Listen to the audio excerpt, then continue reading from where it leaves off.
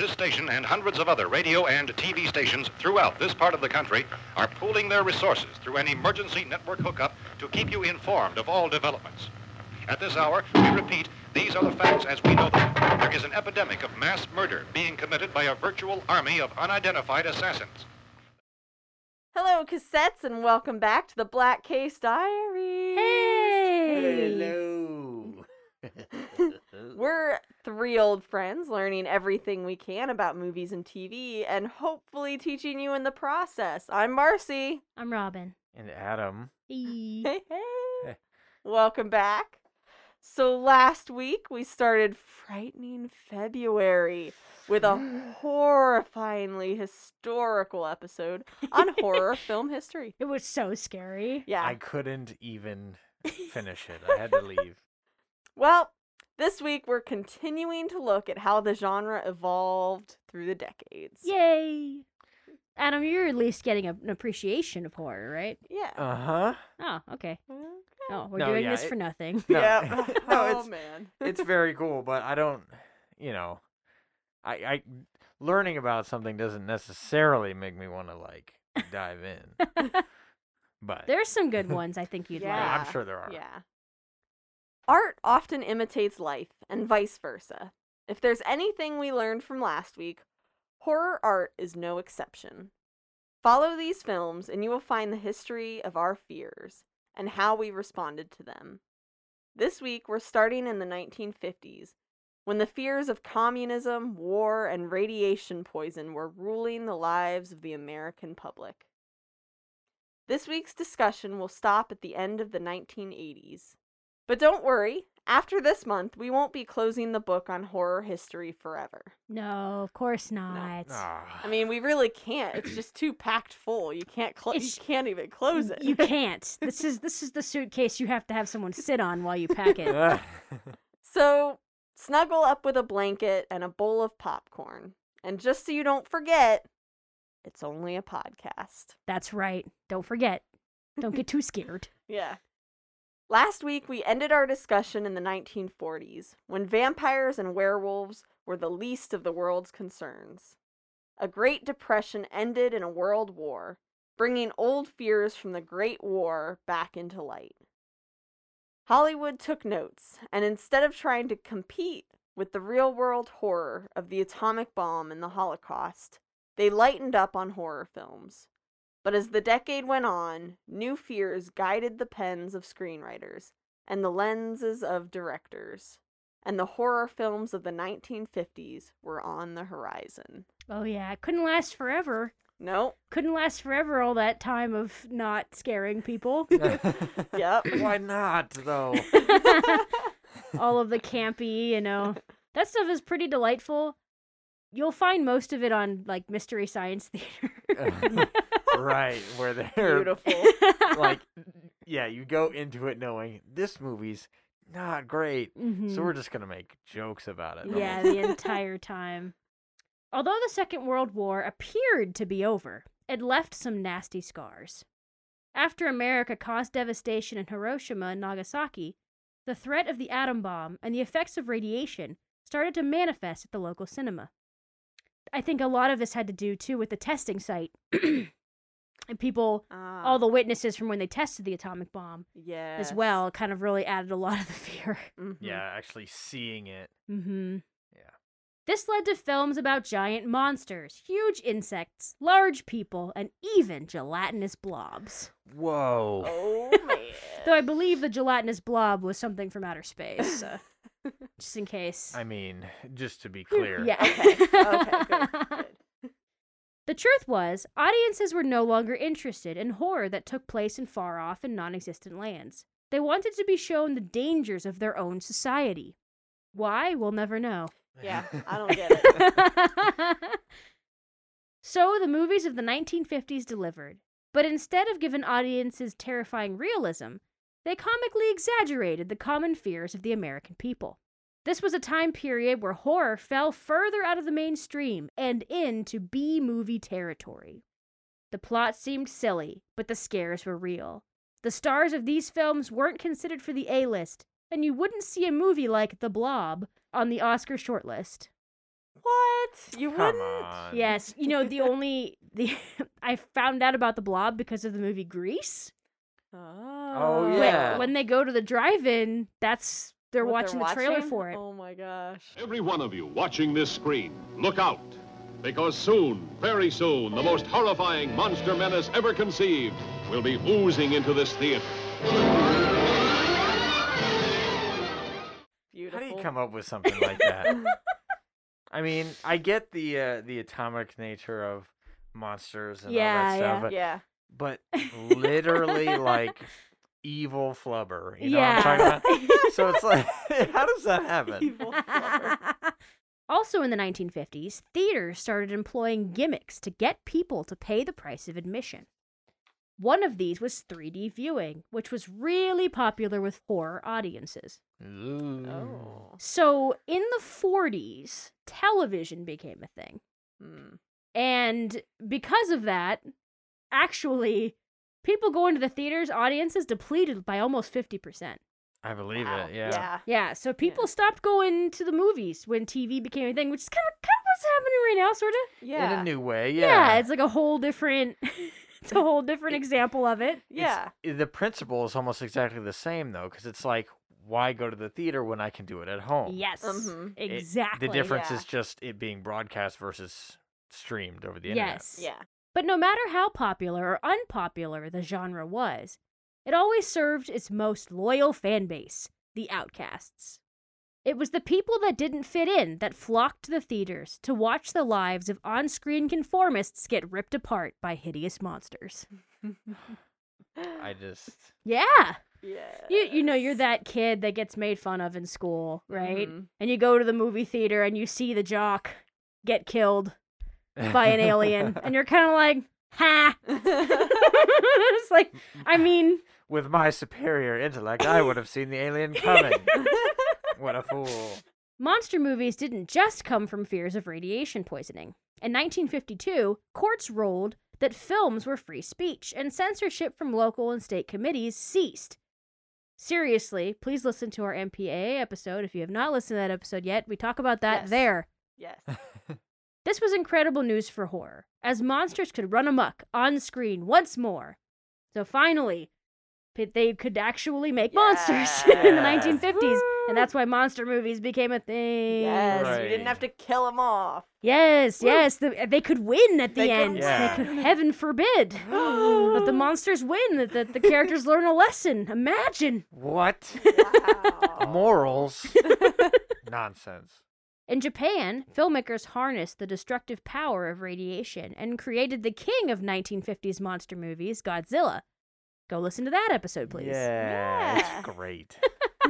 With It's an older one. Yeah, older Yeah. one with the special Yeah, things. so the sound is probably different, It's fine. but it's good enough. It's good. The atom bomb also forced Americans to consider the possibility of the end of days and what kind of world humans would leave behind. The 1955 film The Day the World Ended was the first to address this existential question. And stories concerning the end of mankind would carry over into the next decade.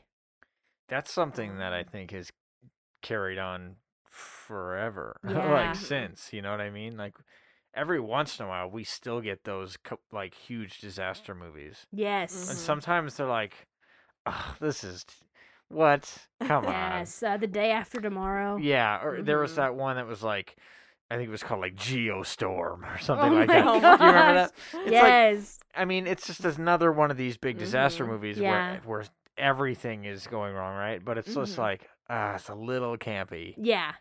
Americans, and the world for that matter, had been trained to watch the skies for signs of attack. A current arms race and Cold War with the Soviet Union only heightened the fear that something would be coming from above. In 1947, there was a mysterious crash in Roswell, New Mexico. A local rancher gathered the debris from the site, which was then seized by the government. A press release referred to the downed object as a flying saucer, and a later press release corrected that statement to say it was a weather balloon. Yeah, right. Who believes that? Oh, gosh. It's well known that humans fear the unfamiliar, and nothing was more alien than, well, aliens from outer space.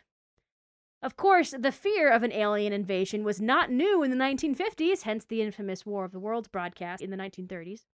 But it was clear that this fear had returned and wasn't going anywhere.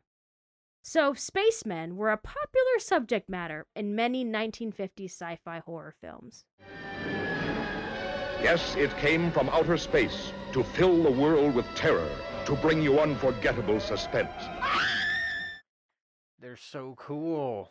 It's Yeah. I guess this is one piece of horror that maybe I'd be all right. Because I find aliens, or the concept of aliens, very fascinating, and I like space and science. Mhm. Yeah. So here's the conspiracy for you guys. Mm.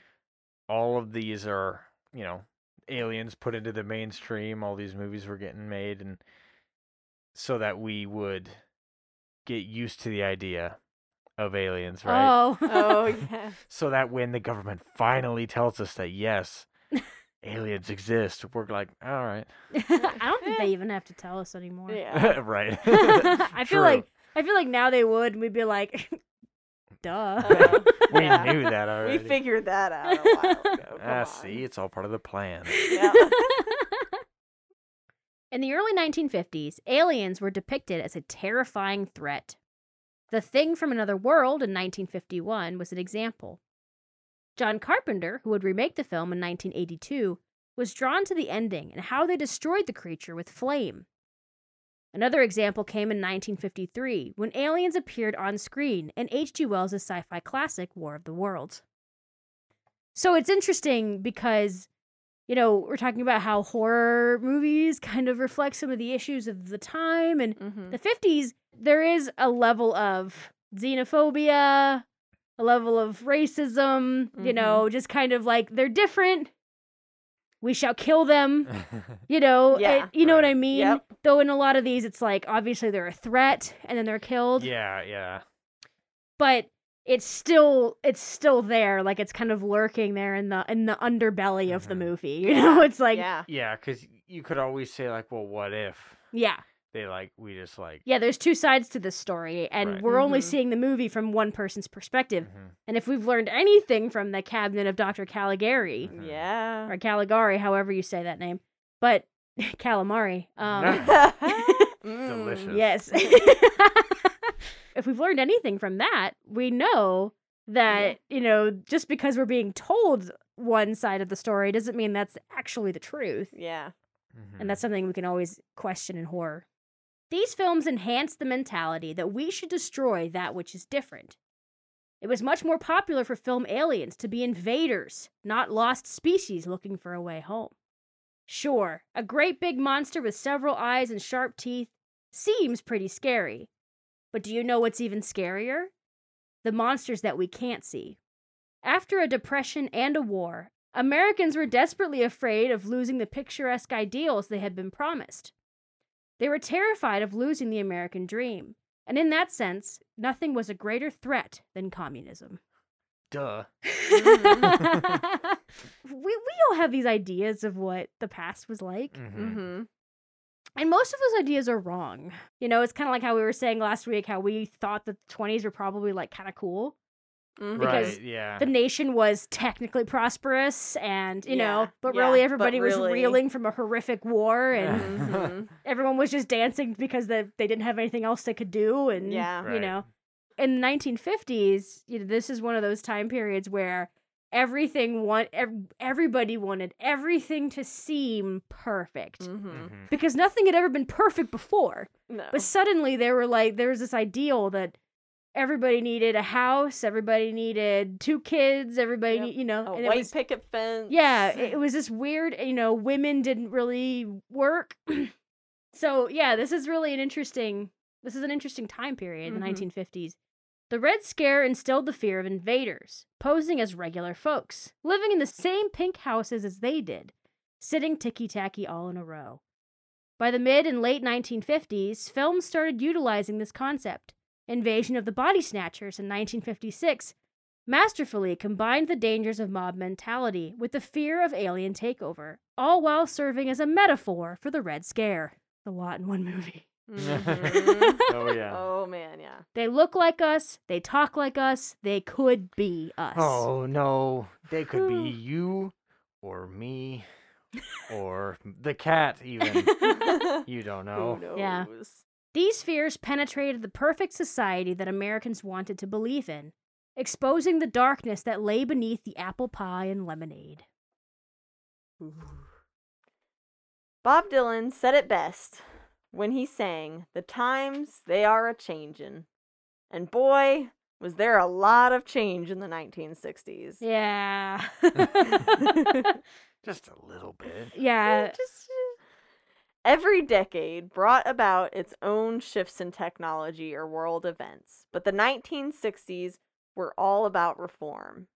Of course, this meant the movies changed as well. Mm-hmm. The 1960s were marked by the civil rights movement, sexual revolution, violence, and anti-war protests, especially against Vietnam. We mentioned that the death of the Hollywood Production Code meant less censorship in the 1950s, but the effects really started to show in the 1960s. In the Supreme Court case of Joseph Burston Incorporated versus Wilson in 1952, it was found that a movie could not be banned because it was deemed sacrilegious. It was declared that expression by means of motion pictures is included within the free speech and free press guarantee of the First and 14th Amendments. By 1968, the Hollywood Production Code was completely abandoned, which allowed filmmakers to really explore taboo topics like sex and violence. Horror started by challenging social norms, and it could finally return to its roots. Yeah. Suck Woo. it, Code. Heck yeah. You suck. Throughout the 60s, there was a lot of violence politically. JFK got assassinated. Mm-hmm. I believe his brother Robert got assassinated in the 1960s as well. Oh my. So did Martin Luther King Mhm. Jr. Mhm. Yeah. So there was a lot of assassinations, and you had the whole counterculture being born in California, down in Haight-Ashbury, and the hippie movement. It was a time, you know. There were parts of it that seemed there were parts of it that seemed kind of innocent almost, Mhm. you know, because there were some very much like, we want love, not war, we want peace, that kind of thing. Yeah. And then, of course, there were a lot of really intense, horrible things that were also going Yeah. on. At And the same time, yeah. at the same time, America got involved in Vietnam. Yep. So, Much like 3D of the 1950s, early 1960s horror also featured the gimmicks of William Castle. He issued special glasses to viewers of his 13 Ghosts, which he called Illusiono in 1960. Wow. so they had filters on. I think this is so funny. They had filters on the glasses so that you could see ghosts in the movie that you wouldn't see without the glasses. Wow, that's kind of That's cool. pretty Yeah, honestly. It's super cool. They had to do this stuff to get people to go see the movies because, like Yeah. we said, they're all cozy at home. Yep. I mean, I would do that. Yeah, that sounds pretty cool. I would go see a Yeah. movie twice. Yeah, One I of think this they and should one bring of back that. Illusiono. I like that idea. Yeah. You'll be scared stiff too when you see what they see. 13 ghosts materializing in ectoplasmic color through the magic of Illusiono, the ghost viewer. In 1959, he installed something called Percepto in his theater for the showing of a film called The Tingler. I think I might spit that movie out. It just sounds wrong, doesn't it? It does. It just sounds wrong. I don't understand. Like, I don't know what it sounds like, but it just sounds doesn't. weird. Yeah. I wouldn't want to. I don't want to be touched by this movie, Yeah. so I'm not gonna go. Oh, but yeah, get ready because random theater seats were set up to charge No. with electricity to simulate audience panic during the Yep. film. So you would go in and you could sit in one of the seats that are charged. No, get out of town. And it would just like shake the seat or whatever. No, yeah. thank you. I'd rather do smell-o-vision. The Tingler was in the room with you. Oh, no, Lord. don't say it like that. I don't like that. Me neither. Back in the 1940s, noir thrillers were quite popular. One filmmaker, Val Lewton, created films that walked the line between a noir thriller and a horror film. Supernatural creatures with human situations. Psychological thrillers didn't make it in the 1950s against the creature features and gimmicks. But in the 1960s, a filmmaker emerged that brought this type of scare back to the cinema and changed modern horror forever. I wonder who it was. Oh man, that's really... I'm really Oh. yeah. So like noir thrillers, so it's kind of like the detective movies, Yeah. but it's monsters. Mm-hmm. Yeah. So it's, it walks the line. I was reading the difference between a thriller and a chiller. Yeah. A thriller is a movie that is based in our reality, the one that we exist in right now and things that we know to be real. And a chiller is one that On has ice? supernatural. Wait. That's it. It's a thriller on ice. Isn't it a I chiller? knew it! The chiller is... A chiller is one that has monsters in it, something supernatural Interesting. that we don't know to Ah. exist in our Gotcha. world. So it's And- you Yeah, get so a his chill to the movies bone. walked that line. They were supernatural in the sense that there were monsters, but it was a thriller in the sense that it was a very real human experience that was going on. Yeah. It's impossible to talk about 1960s film without mentioning Alfred Hitchcock. Hey. Yeah, there we go. That's who it There's is. his name. While movie restrictions faded, filmmakers became bolder and began seeing how far they could push the limits. And Hitchcock was no exception. His movie Psycho from 1960 would change the genre and film forever. I think that we're all in our private traps, clamped in them.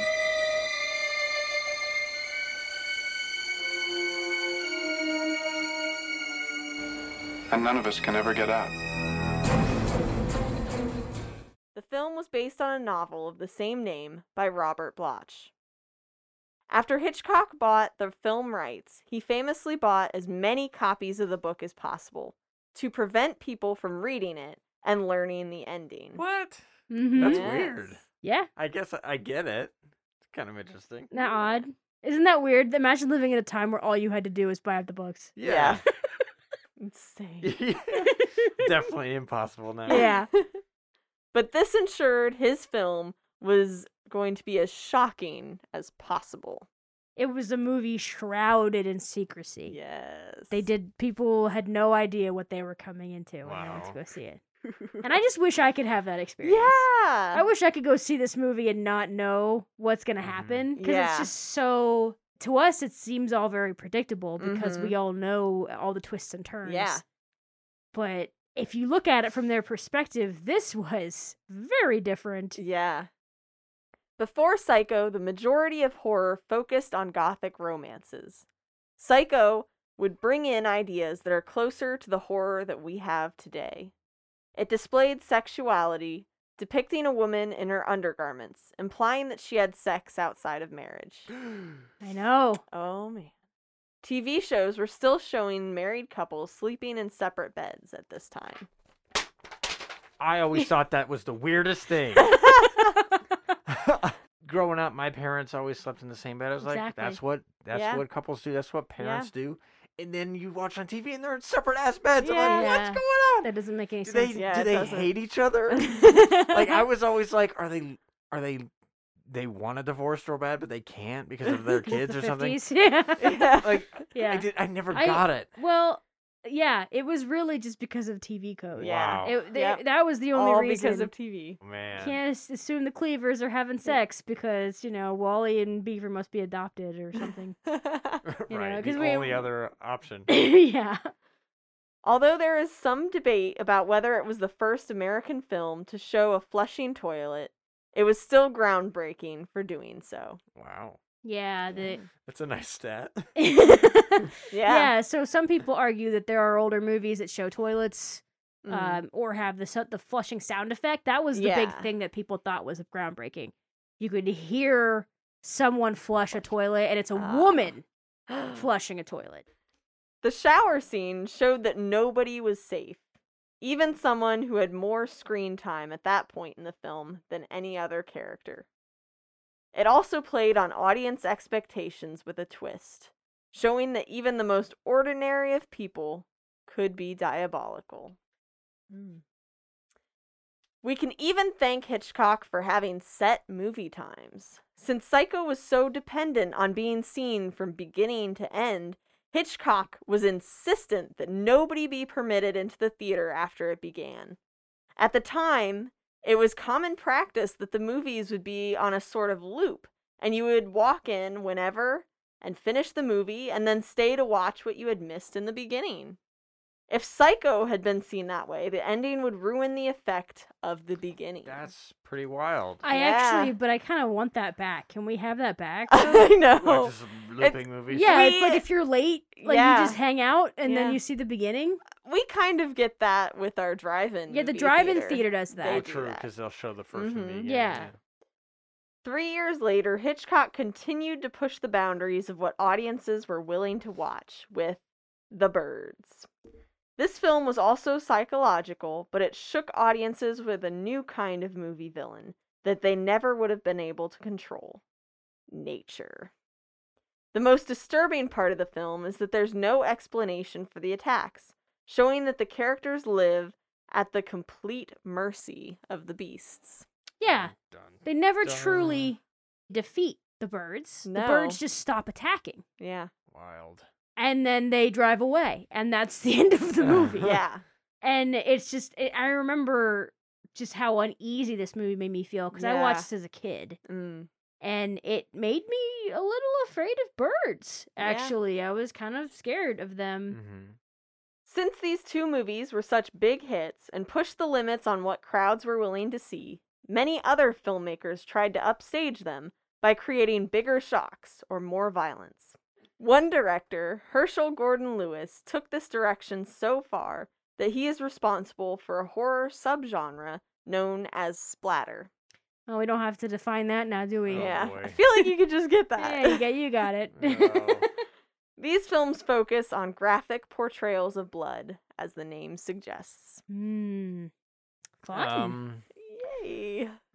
In the 1960s, ghost stories were another form of horror on the big screen. Another monster that falls into the psychological category. Some films never explicitly state whether the journeys of the protagonists are real or not, but their survival usually hinges on their recognition of what's happening and their mental state. These films were often featured female protagonists. At this point, it was popular to show a beautiful woman in terror or agony in horror films. You could argue this was popular as early as the 1920s, but Alfred Hitchcock is credited with making this a prominent trope. Yeah. The beautiful woman Yeah. in pain, danger. But we think back to Nosferatu, Woman in Danger. You think back Mhm. to Warning Shadows, that 1920s Yes. movie is very similar to these ghost type movies that seemed to be warning women of something. Yeah. I think of King Kong, too. Oh. Yeah. Another product of the psychological thriller era was Rod Serling's The Twilight Zone. Many episodes of the classic show preyed on abstract fears of its audience, like loneliness and the capability of men turning on each other. Yeah. There's an episode in the first season. It's all of this. It's so much. It's called The Monsters Are Due on Maple Street, and it's this. Ah. It's the fear of the unknown. It's the fear of intruders, Mhm. not trusting each other. It's about like all of that stuff. It's very psychological. It's that Oh, your own man. imagination makes up the worst stuff, kind of. Yeah. Yeah, they absolutely. know that someone among them Yeah. is probably an alien, and they just don't know who They it don't is. know. Due to its B-movie status in the 1950s, there weren't a lot of well-known actors that were considered horror stars. In the 1960s, Vincent Price was possibly the most popular horror actor.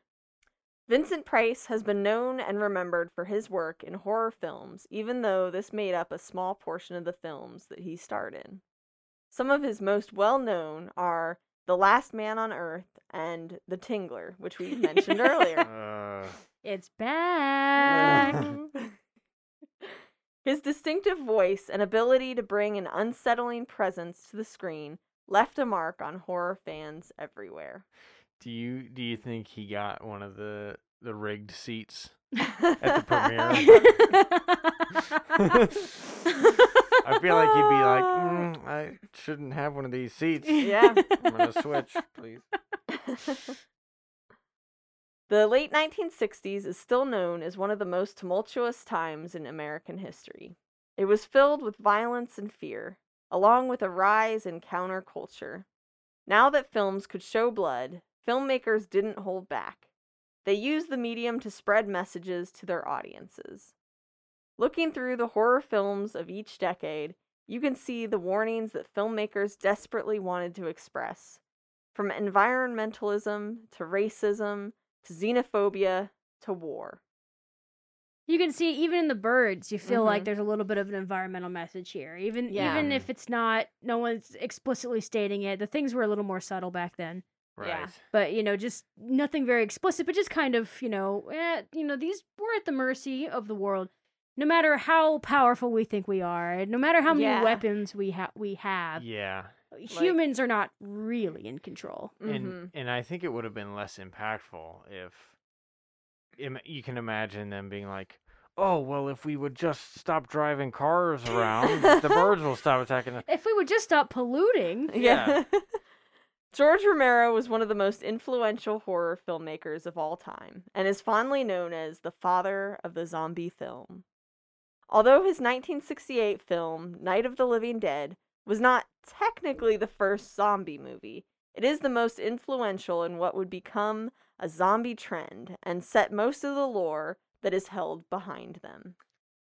George Romero was a big fan of making statements within his works. However, one that he didn't mean to tackle was the problem of racism in America. In the documentary Nightmares in Red, White, and Blue, he says, "Why do you do horror? Well, you do it to upset the uppercut. But in the end, it kind of gets set back up again. We kill the monster. And I didn't want to do that." In order to accomplish not killing the monster, Romero, spoilers, instead kills the main character, who happens to be a black man. No, yeah, so he doesn't kill the zombie. He doesn't kill the monster. He kills the man. Yeah, he cast a black man as the main character of his movie, and then he survives all the way through the movie, which is already flipping a trope that you'll hear. Yeah. People will say, well, the black guy's gonna die first. He has this character survive all the way through the movie. Yeah. And then for him to get senselessly killed just at the end. At the end, yep. By other people. Damn. By other people who think he's a zombie. Yeah. It's interesting. I mean, the message is so clear we don't have to spell it out. Yeah. For you. Right. Yeah. No. And I love that. I love it. So it's so strong. But he's like, oh, I didn't mean to do that. Yeah. We're all like, you didn't. Are you sure? Because even the actor who played him was like, no, I thought it was like this the entire time. I read the script or whatever, and I saw this character as symbolism. I totally got it. I totally got the symbolism. And George Romero was like, oh, sure. I just thought you were a great actor, and I put you in the role, but put you in the movie. It reminds me of doing critique. We would do photo critique, and and sometimes someone who's critiquing you sees something in your art that you did not put there. Yeah, and they're like, I love what you've done with this and the symbolism of that, and you have that internal struggle. Do I claim that? Do I act like I did that on purpose? Or do I tell the truth, Yeah. All right, so we got to the end of the 1960s. Nice. So let's talk about the 1970s. Yeah. It's safe to say the horror genre only got bloodier as it ventured in the 1970s. Oh, man. Yep. Filmmakers built on the fundamentals of horror that had already been created, mixing psychology with gore, using horror to send a message or to express themselves. In terms of history, the 1970s seemed to be a more mature 1960s, building on the pain and turmoil of the previous decade. The violence in Vietnam continued on, as did the sexual politics of the time. So we'll talk a little bit more about sex in the 1970s. There was a little bit of it. We saw a little bit of it in Alfred Hitchcock, and there's a little bit more of sexual freedom for women, showing them in bras, showing them having sex out of wedlock. Some films still focus on the topical issue of war, like Death Dream in 1974. This film follows a soldier that was presumed dead as he returns home from war and starts to exhibit strange behaviors. Ooh. Yeah, I mean, it's not something that you could shake off, Yeah. So, Right. George Romero sure did start a trend with his flesh eaters. Audiences gobbled up zombie films as more and more were produced. Copycat zombie movies took over an entire section of horror. Over the years, many more continue to be added with many of the same rules that began with Night of the Living Dead. The major contributing factor in this is surprisingly a lapse in copyright. Originally, the movie was to be called Night of the Flesh Eaters. When the title was changed, the distributor failed to put the copyright on the final print, and it entered into the public domain. oh, son of a gun. Yeah. This unfortunate accident would be, in the end, a happy one, for it has grown the zombie horror genre exponentially. Oh, man, Yeah. absolutely. There's Yeah. so many, not just movies, but like any person who's into video games too will to say Yeah. that there are so many zombie games. Yeah. I would say that if this didn't happen, it would be like George Romero didn't get to create the zombie. Yeah. Because it would be copyrighted. All of the things the rules that he created about zombies, all of that would have been copyrighted.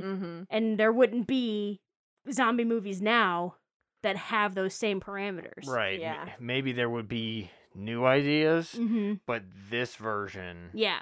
would be just in this movie. Yeah. It's crazy. Yeah, so it's really interesting, and it seems like he didn't care that much. He didn't get a lot of money because of this, right? Yeah, he was got Bummer. practically nothing. The distributor who made the mistake got paid a whole bunch, Whoa. but Of course, He did not. George Romero, the filmmaker, didn't make Yes. any money. mhm. Well, good thing he was a good guy, huh? Yep. As the war in Vietnam raged on, Americans felt divided. It was a type of class warfare in the States. Rich versus poor, young versus old, us versus them mentality. Larry Cohen's film, It's Alive, focused on the alienation that parents felt from their children. What happens when you're afraid of the thing you love most? This also perpetuated the keep it in the family concept of horror films, where the family's secrets are best kept as secrets. Mhm. Yeah. And, I yeah. immediately think of Get Out, the Ah, one that I most recently yeah. think of. Obviously, some family secrets that are no good. Yeah, they don't want those getting out, for sure. Nope. Oh, As horror films included more sex and violence, they became known as savage cinema. Films like The Last House on the Left and The Hills Have Eyes used graphic violence in a meaningful way. They depicted horrific acts that should insult viewers to great effect. To avoid fainting, keep repeating to yourself, it's only a movie. Only a movie. Only a movie. Only a movie. Last House on the Left. Films often justify revenge violence, but this film promoted the message that violence is always ugly. The protagonists act just as violently as the antagonists, and it does not undo the harm that the antagonist caused to begin with. Yeah. wow. Mhm. How many movies glorify revenge? Mhm. Oh, so many. It's satisfying sometimes. Yes, I like that these exist. I like that there Yes. are movies that people watch and they go, oh my God. Mhm. Because the whole time you have that feeling of, oh, you better kill them like they killed your family. Yeah. But then at the end, it's like, oh yeah, that did nothing. Yeah. All My- that did was just end more life. Yeah. My Yeah. family is still dead. I Yeah. don't feel any better. Yeah. Mhm. There's no, it's not satisfying. Yeah. One of the most iconic of these films is the Texas Chainsaw Massacre from 1974. Many horror films begin with a sense of calm to lure in the viewer and make them feel comfortable before traumatizing them. Texas Chainsaw Massacre did no such thing. This film told audiences what it was from the very beginning by bringing them to a world unafraid of gore. This film gave audiences the sense that there was something wrong with America. Yeah. This movie starts out with, like, dead animals, Yeah. all kinds of stuff. Yeah. Rotting flesh and It's things. not pretty. Yeah, so this is not something that, when it started, people knew what they were getting into. Yeah. Mhm. Oh my. You knew right away, Mhm. yeah, I need to leave the theater. Much like in the 1950s, the 1970s horror still had roots in the American dream. Films like The Stepford Wives created a reality where that dream was manufactured, turning something that Americans strive toward into a nightmare. The Exorcist was a film that traumatized audiences by letting them connect with the lives of the classic American family. Nothing is more precious than a young child, and watching a demon destroy the dreams of law-abiding American family filled audiences with dread. Somewhere between science and superstition, there is another world. The world of darkness.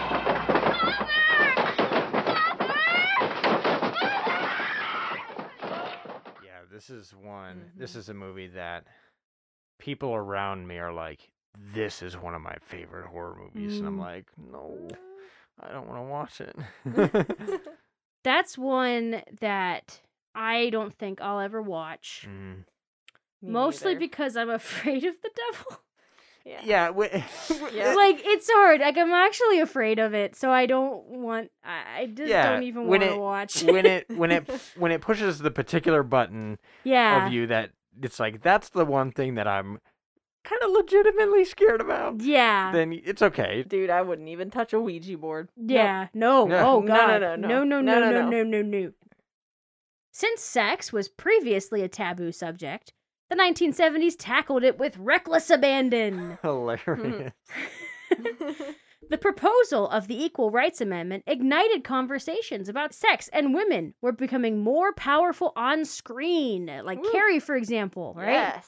Gosh, Oh, I that's hope women right. don't get Oh. too powerful. Yeah. And they'll get telekinetic don't- powers and kill Kill everybody. Before you know it, they'll be able to vote.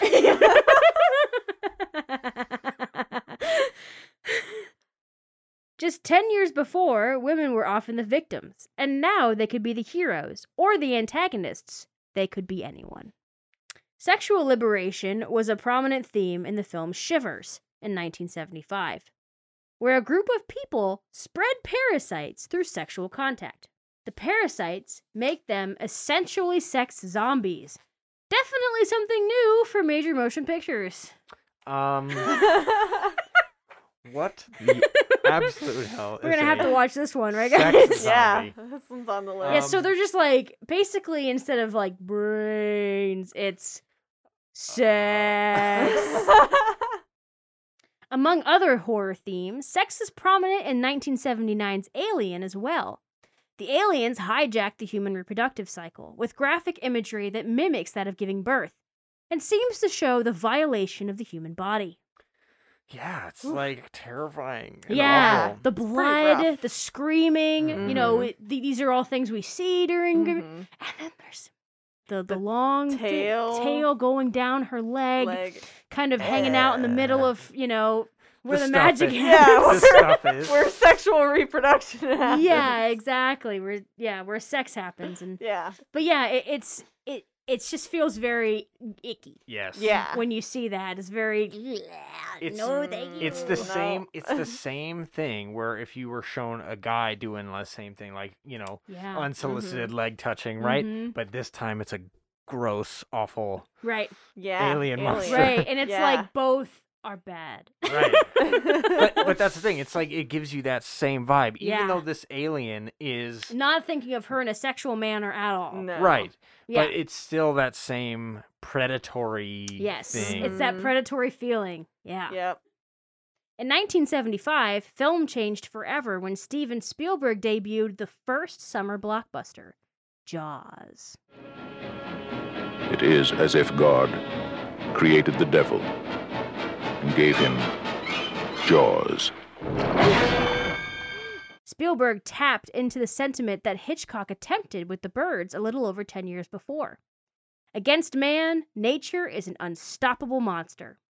He utilized the uneasiness and suspense, paired with John Williams' iconic score, just as Bernard Herrmann's Psycho theme helped make that film a masterpiece. Oh, yeah. As somebody who has not seen Psycho, definitely know that music. Mhm, Yeah. Exactly. And anybody who hasn't even seen Jaws knows Absolutely. the music. Jaws was an important moment for horror because it brought it back to the mainstream. The film was high budget and showed that the genre was growing in popularity. A high budget horror movie Can you Yeah. believe that made a whole bunch of money. Yeah. It was another instance of American middle class life getting shredded. it? Get shredded. The horror of the 70s was a beautiful culmination of fears and concepts from the years before. Moviegoers were still dealing with the Cold War, with Vietnam, and the shock of Charles Manson, and the still developing concept of the serial killer, which were not called serial killers yet. Mm-hmm. So John Carpenter's masterpiece, Halloween, built on the films of the past while also forging ahead where no film had gone before. This is another one with music that I recognize, despite not seeing the movie. Very unsettling music. Yeah. Yeah. In an homage to Psycho, Carpenter cast Janet Leigh's daughter as the lead in his low-budget slasher film. It ended up being a breakout role for Jamie Lee Curtis, as she plays the timid virgin that fights her way to the end of the film. Halloween took the concepts of Psycho, premarital sex, masked killer, and even a similar score, and applied them to teenagers. Horror stories had been used to dissuade teens from having sex for generations, and here was an updated example. Oh my Yes. gosh, everyone's heard the hook-handed man story, right? Yeah. The story of the hook-handed man. The teenagers are out in the car in the middle of the night. Oh, Yep. gee, what were they doing out in the car in the middle of the night? When the hook-handed man appears, right, and leaves a Yep. hook on their window. I remember that story. I'll get you, Peter. I remember hearing that story, and my sister explained to me that story is to keep people from having sex. It's to scare people, teenagers, from being out alone at night together. Mm-hmm. Yeah, up on Makeout Mountain. Or whatever this. Makeout Mountain. Whatever their spots would be called. You know what Yeah, I'm I talking mean, about. I get your we know sentiments. we know Yeah, what you're they're- saying. We know yeah. what you're saying. Yeah. Carpenter later said he was punished for killing sexually promiscuous girls in the film. He's just building on the trope where a female character is promiscuous and then she dies. And this is a trope that got repeated Yep. time and time again. That's why they make fun of it in Scream, Yes. which we'll talk about someday, Yes. but not today. But in Scream, they say, don't have sex. Yep. You will die. Filmmaker John Carpenter said of the horror movie process, audiences don't want something too horrible. That's not entertaining for them. They want to be entertained. They want to have a good time. They don't mind some of the characters on the screen getting bumped off, even if in terrible ways. But you can cross a line, and the audience will turn against you. And if you're a filmmaker, you can sometimes use that to your benefit by teasing the audience. The audience will be like, God, are they going to show me something I don't want to see? It's great, because the audience provides most of the action for you in their heads. Yeah. Brilliant. I'm saying, man, imagination is the worst. I heard that quote, and I was like, oh my God, I didn't know that they did this to me. I didn't know that it was purposeful. Yeah, because I was thinking about it last week. I'll go see a horror movie, and it's never as bad as I think it's going to be when I watch it. Yeah. And that's why. Because they know. They know that there's a line, and they know that when I'm watching it, they're like, there's something, there's somebody watching this right now, and we'll make them think that we're about to do something unspeakable. Right. And then we'll do something not as Speakable. bad. Not quite. And Something it that you won't can say. seem, because their imagination has made it so much worse, Mm-hmm. it won't seem that bad. Yeah. By the end of the 1970s, zombie movies were still going strong. George Romero is often remembered for using his zombie to parody consumer culture. In 1978, he brought us Dawn of the Dead, a continuation in his zombie series that he would make several installments of throughout his career. And as we know, zombies would never die. Ironic. Yeah. Moving on to the 1980s now. The 1980s were a callback to traditional values. A new president, Reagan, came into office, and while many felt that his new policies would help the country, others felt like they were restrictions on freedoms.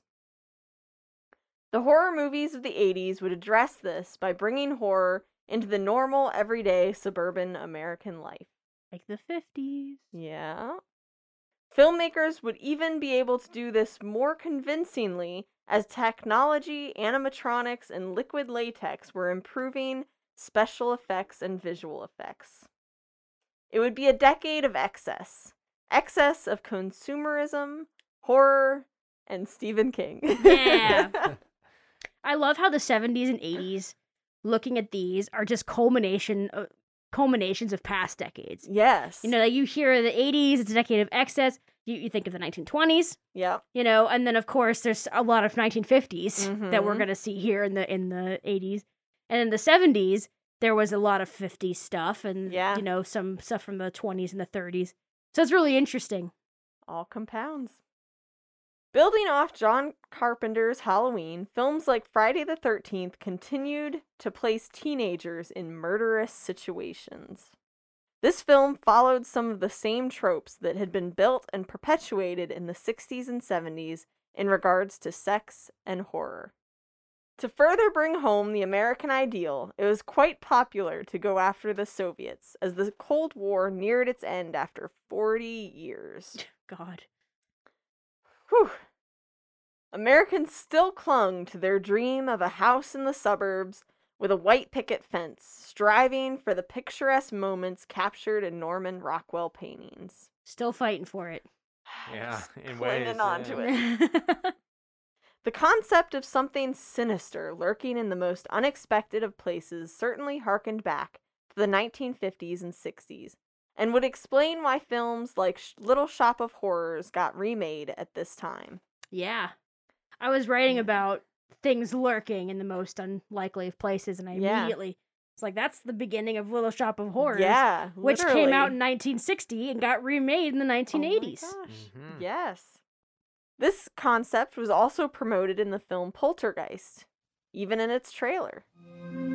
The house looks just like the one next to it. And the one next to that. And the one next to that. A young couple live in it. Give Ken a kiss. You are so obnoxious. With their 3 children. In the trailer for Poltergeist, they're like, you know, picture this town, you know. Yes. Oh, it looks perfect, doesn't it? You know, like, Idiot. It's a Things are suburban. gonna go wrong soon. Because history repeats itself, there were plenty of horror remakes in the 1980s, but one of the most prominent was John Carpenter's The Thing in 1982. Carpenter said that the film was a bleak look into the future. He was inspired by communism and the fact that no one seemed to trust each other. This was true in the 50s, and it was true in the 80s. yep. There's an imposter among us. Always. Yes. Stephen King's novels and short stories lended themselves well to the cinema. In the 1980s, many filmmakers took advantage of these stories and brought them to the screen. Some of the most notable, of course, being The Shining, Creepshow, Cujo, Pet Sematary, and Firestarter. In the documentary Nightmares in Red, White, and Blue, Mick Garris says, Stephen King is the horror version of Norman Rockwell. His characters live in your neighborhood. Yes. Well, then I'm gonna move away. It's impossible to cover the amount that Stephen King has contributed to horror cinema, and we will talk about him more later. But it's important to note that these stories are still influencing movies and shows today. Perhaps Stranger Things? Yeah. If it feels like we're repeating ourselves when we draw parallels from the 50s to the 80s, it's because we are. Just like in the 50s, horror became a spectacle again, with horror camp films becoming cult classics and fun spectacles to enjoy with friends. It became clear that filmmakers could have fun with these films, and that horror could be lighthearted. Yeah. It doesn't have to be a terrifying, traumatic experience. Yeah. It probably will be, but it doesn't have to be. It just, it's speckled in there, Right. Some films walked the line of camp and horror, like Nightmare on Elm Street.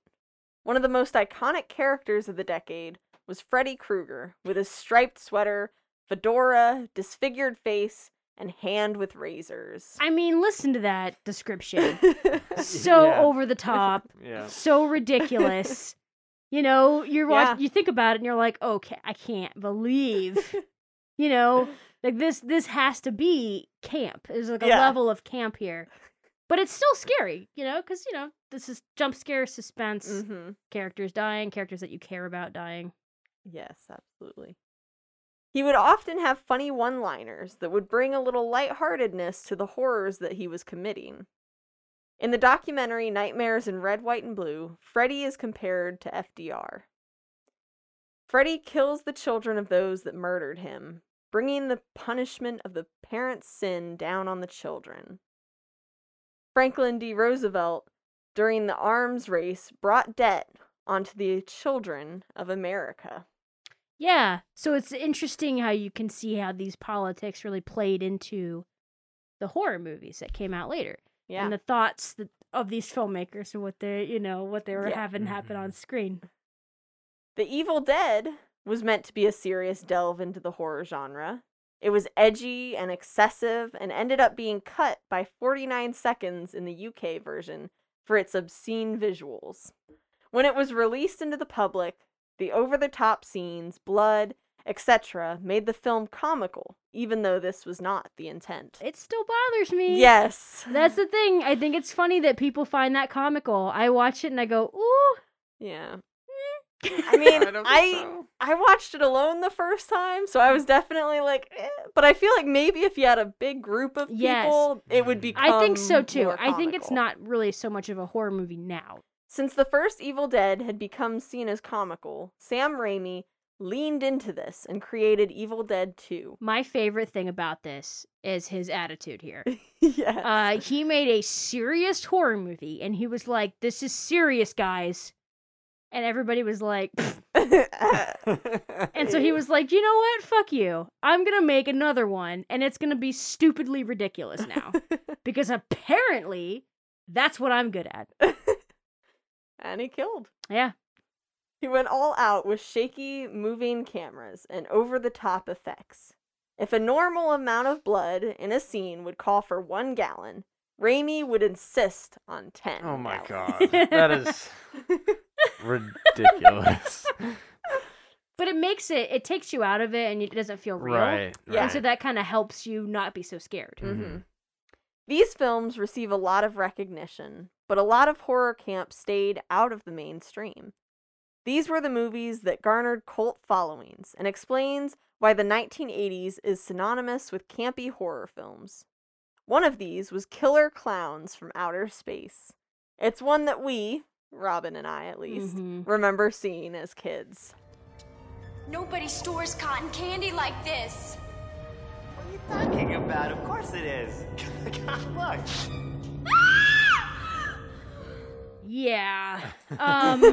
It's actually funny. I see this movie get brought up on Twitter a lot. Yeah. Every time someone says, like, what was the first horror movie you watched, or what's the horror movie that made you fall in love with horror? Yeah. A lot of people name Killer Clowns from Outer Space. And I just want to say, yeah, it was a fundamental part of my childhood because I saw it one time, guys. Once. I think I was 11, maybe 10 or 11 years old. It stuck with you. I'm good. Like, I remember it. Like, I don't.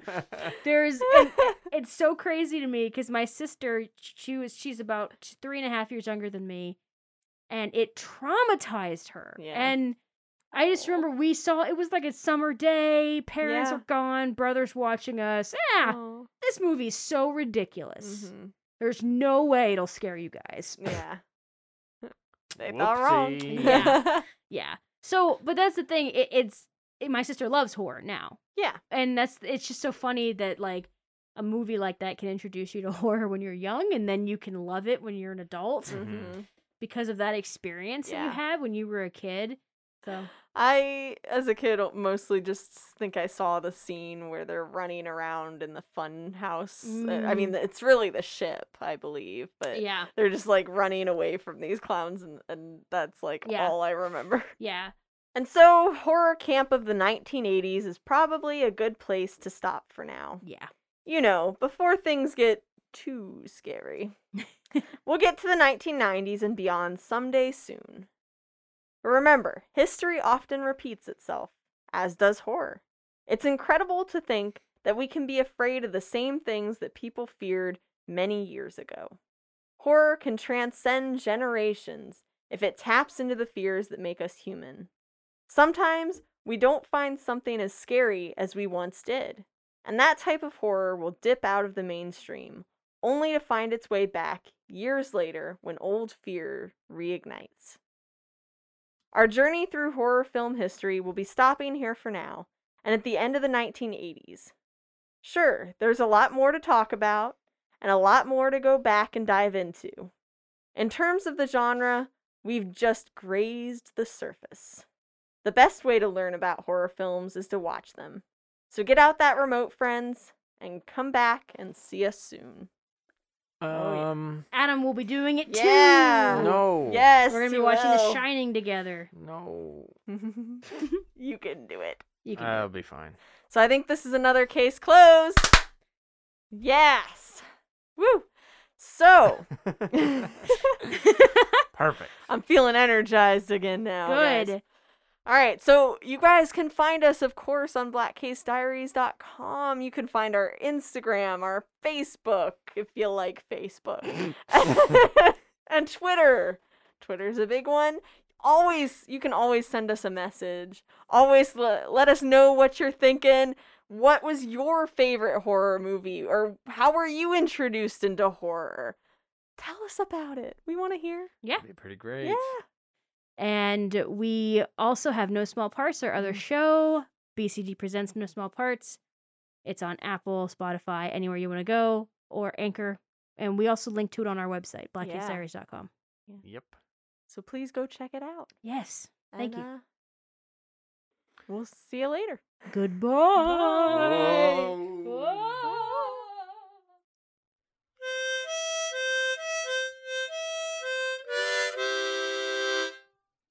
Ha ha ha ha!